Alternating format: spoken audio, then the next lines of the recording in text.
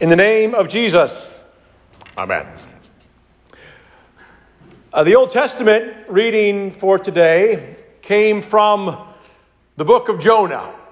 Actually, just about 6 verses of the book of Jonah. Now, usually you can spin a pretty good sermon out of just a handful of verses, but it's harder to do that with Jonah. Jonah is one of those stories that you kind of need to hear the whole story to really get any of it. In fact, it might be right to say that hearing only a part of Jonah is like hearing only part of a joke. So a minister, a priest, and a rabbi walk into a bar. ... Now a creative type could spin something just out of that.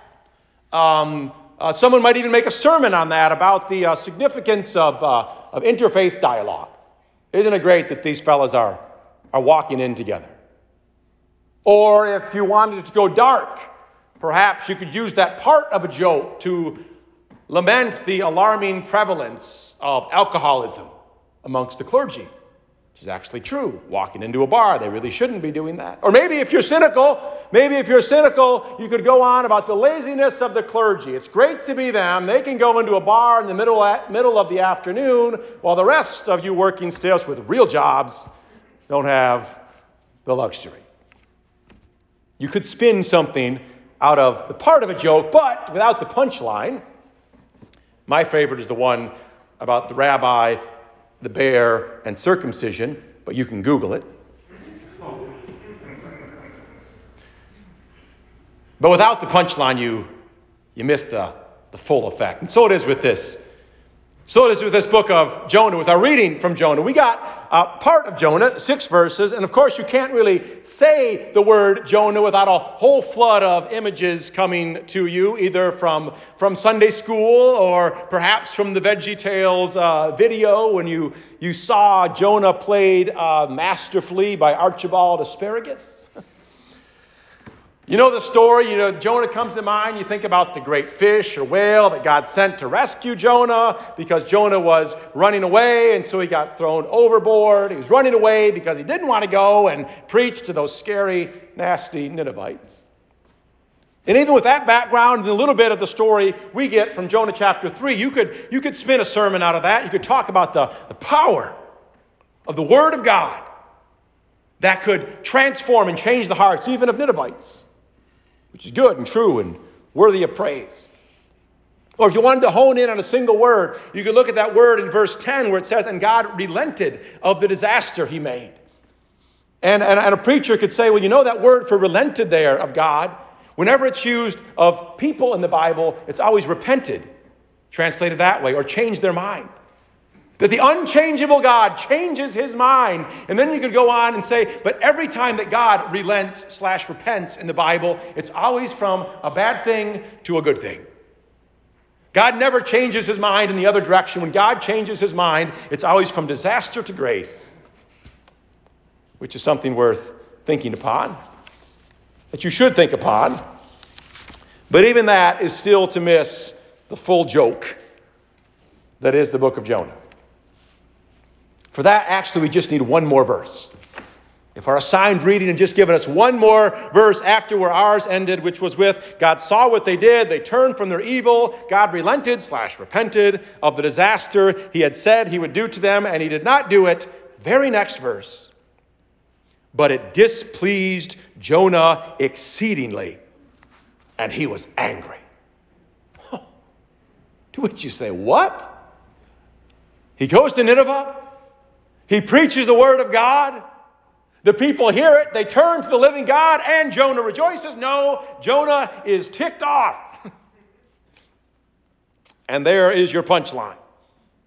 Or maybe better to say it's kind of like the I see dead people moment in that movie, The Sixth Sense, when you realize that Bruce Willis's character has actually been a dead ghost the whole time. So you have to rethink everything in the movie and say, oh, now I see what was going on. So with the book of Jonah. When you see Jonah's reaction to what happened in Nineveh, you have to look back at everything, even the stuff we know about, like that fish story. That God sent a fish to rescue Jonah. When Jonah's reaction, you see that Jonah didn't really want to be rescued. Actually, if you look back to the way that Jonah talked in the first chapter, we won't do this, you see that Jonah very much, he wanted to get thrown overboard. He wasn't looking for a rescue because he would rather die. He would rather die than see the Ninevites mercied. He did not flee from Nineveh because he thought that the Ninevites were so darn nasty. He fled from Nineveh because he knew that God was so darn good and could not bear the thought of God being good to the Ninevites. He even says as much in another verse, says, "Therefore now, Lord, please take my life." After the Ninevites repent, Jonah says, "That's it, kill me. I'd rather die than have a mercied Ninevite."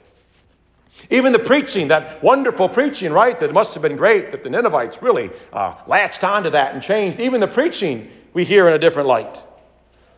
After getting spit out by the fish, Jonah goes up on the shore. He makes his way to Nineveh, probably seaweed still in his head, with a kind of, "Fine, I'll go then." Probably with the same voice that you used to use as a kid when your parents forced you to apologize to one of your siblings. You didn't really want to. You say, "Fine, I'm sorry." Which is the voice that I imagine Jonah preaching the worst, most unwilling sermon of all time in. Goes into Nineveh. "Nineveh, God's going to overthrow you in 40 days. Not exactly winsome speech, but what happens? Jonah's worst nightmare. The whole city, top to bottom, puts on sackcloth, repents, and turns to the living God. Our text actually left out the funniest part of the whole book, I think. Verses 7, 8, and 9, it turns out that not only the people of Nineveh repented and put on sackcloth and ashes, but the animals too. It says the animals put on sackcloth, or were clothed in sackcloth and repented. It'd be like if you were sent on some forced evangelism trip to some people you hated. You get to the door, and before you get the first syllable of Jesus out of your mouth, not only the whole family is demanding baptism, but Fido is barking out the Lord's Prayer. And your pet turtle has folded her hands. It's Jonah's worst nightmare. He's got to say, "You've got to be kidding me. I would rather die. I would rather die than see these people graced." He's apoplectic about the whole thing. It's quite the story. Quite the joke. I imagine that when God's people of old, his cherished people, the apple of his eye, Israel, gathered to hear stories like this one, that there were lots of belly laughs. Probably bits of the story that we don't even quite catch that they would have gotten. But I also imagine that it was belly laughs that as the story began to sink in, slowly turned to uncomfortable chuckles as they realized that the joke wasn't just being told to them, but the joke was on them. When they realized that what the Spirit of God was telling them through this funny, maybe not funny story, was that if knowing they were the apple of God's eye wasn't enough, that they also needed to know that somebody else was the rat under his foot. That was a problem. That if their being loved and cherished was somehow made more satisfying by the knowledge that some others were not as loved or as cherished, that was a problem. Because a lie. For God so loved the world, we say. You know, when you hear it that way, as funny as the book of Jonah is, it might elicit some uncomfortable chuckles even from the people of God these days. We can probably think of extreme examples closer to our day when the story of Jonah needs to be told. I'm sure once upon a time I've told the story of the Lutheran chaplain in World War II. Henry Garricky was his name. The guy who was sent to be the chaplain to the Nazi war criminals in Nuremberg before and then during their trial. How there was a large and angry reaction to the very thought of sending a chaplain to those horrendous people.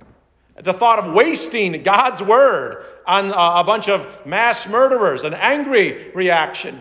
I mean, what if they hear the grace and the goodness of God and it moves in their hearts and they change so that they go through the trial and ultimately to the gallows, graced and forgiven, heaven-bound children of God? Which scandal of scandals is precisely what happened with many of them. Of course, that's an extreme example. Closer to home, maybe it's just the idea of pardon for the other guy that we have trouble with. It's good for me, the grace and the mercy, the love of God, it showers over us, and it is our very joy. But for everyone, maybe without all the Jonah-esque hyperbole, that can just rub us wrong.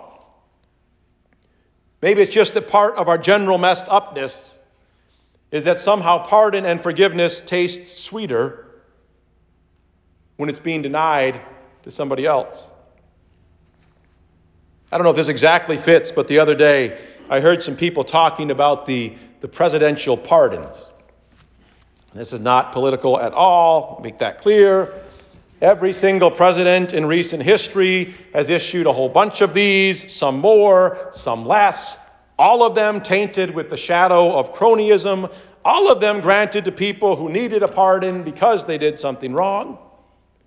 And yet still at the end of every term, approximately half the population is up in arms that those nasty folks, always much nastier than the victims who were pardoned by their guy 4 or 8 years before, up in arms at the idea of these nasty folks getting a pardon. And we could maybe talk about the legitimacy of that whole system itself, but for me, I'm most interested in the up in arms, maybe not quite, but almost, I'd rather die reaction to them. The reaction to the other guy's nasties getting pardoned. Because I'm pretty sure that reveals, that reaction reveals a fair bit of all of our inner Jonahs. That we all have our share of Ninevites, whom we have a really hard time seeing and even rejoicing in as objects of the grace and mercy and forgiveness of God. That is funny, and it is funny, as the story of Jonah is. The joke's on us too. And also for us. The joke is on us. But the joke is also for us. For you see, believe it or not, you're not just a Jonah. You're also a Ninevite. As nasty as you are, and we all have our share of nastiness, you are just so an object of the grace and mercy and forgiveness and love of God. I began that little bit on Jonah saying, well, you don't really get the whole thing of Jonah by a few verses. You need the whole story to get Jonah, which that's not even quite true itself. Even the whole book of Jonah isn't really the whole story. In fact, if we were to go through the whole thing, we would discover that the story really isn't about God getting through to the Ninevites, that the story is really about God breaking through the pride and anger and jealousy of Jonah. But even by the end of the book, we're not sure whether that's a success or not. But that's not where your story ends. Once upon a time, the greater Jonah, Jesus, was asked for a sign. He was asked for a sign from some people around him. He said, give us a sign to show us, to prove to us the kind of Messiah you are. And Jesus responded, he said, I will give you no sign except the sign of Jonah. And when he said that, I'm pretty sure that he did not only mean the part about just as Jonah was in the belly of a fish for 3 days, so he would be in the belly of the earth 3 days. But I think Jesus, when he responded that way, he had the whole story of Jonah in mind. When he said the only sign you'll get is the sign of Jonah, he responded that way so as to say, I am the kind of Messiah who welcomes both nasty Ninevites and jilted Jonahs alike.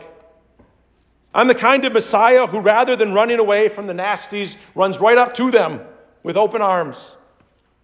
I'm the kind of Messiah who says, I would rather die than see those nasty mercies. He's the kind of Messiah who says, I would rather die than bear the unbearable sadness of being apart from any of those beloved children of God. I'm the kind of Messiah who, even when Jonah and the Ninevites conspire to kill me, after 3 days in the belly of the earth, vomited up on the shore from death, will go on preaching forgiveness and life and salvation and mercy and hope and welcome and joy to Jonahs and to Ninevites alike. Which is very good news, because we are all a messy mix of both. Beloved messes. No joke. In the name of the Father, and the Son, and the Holy Spirit. Amen.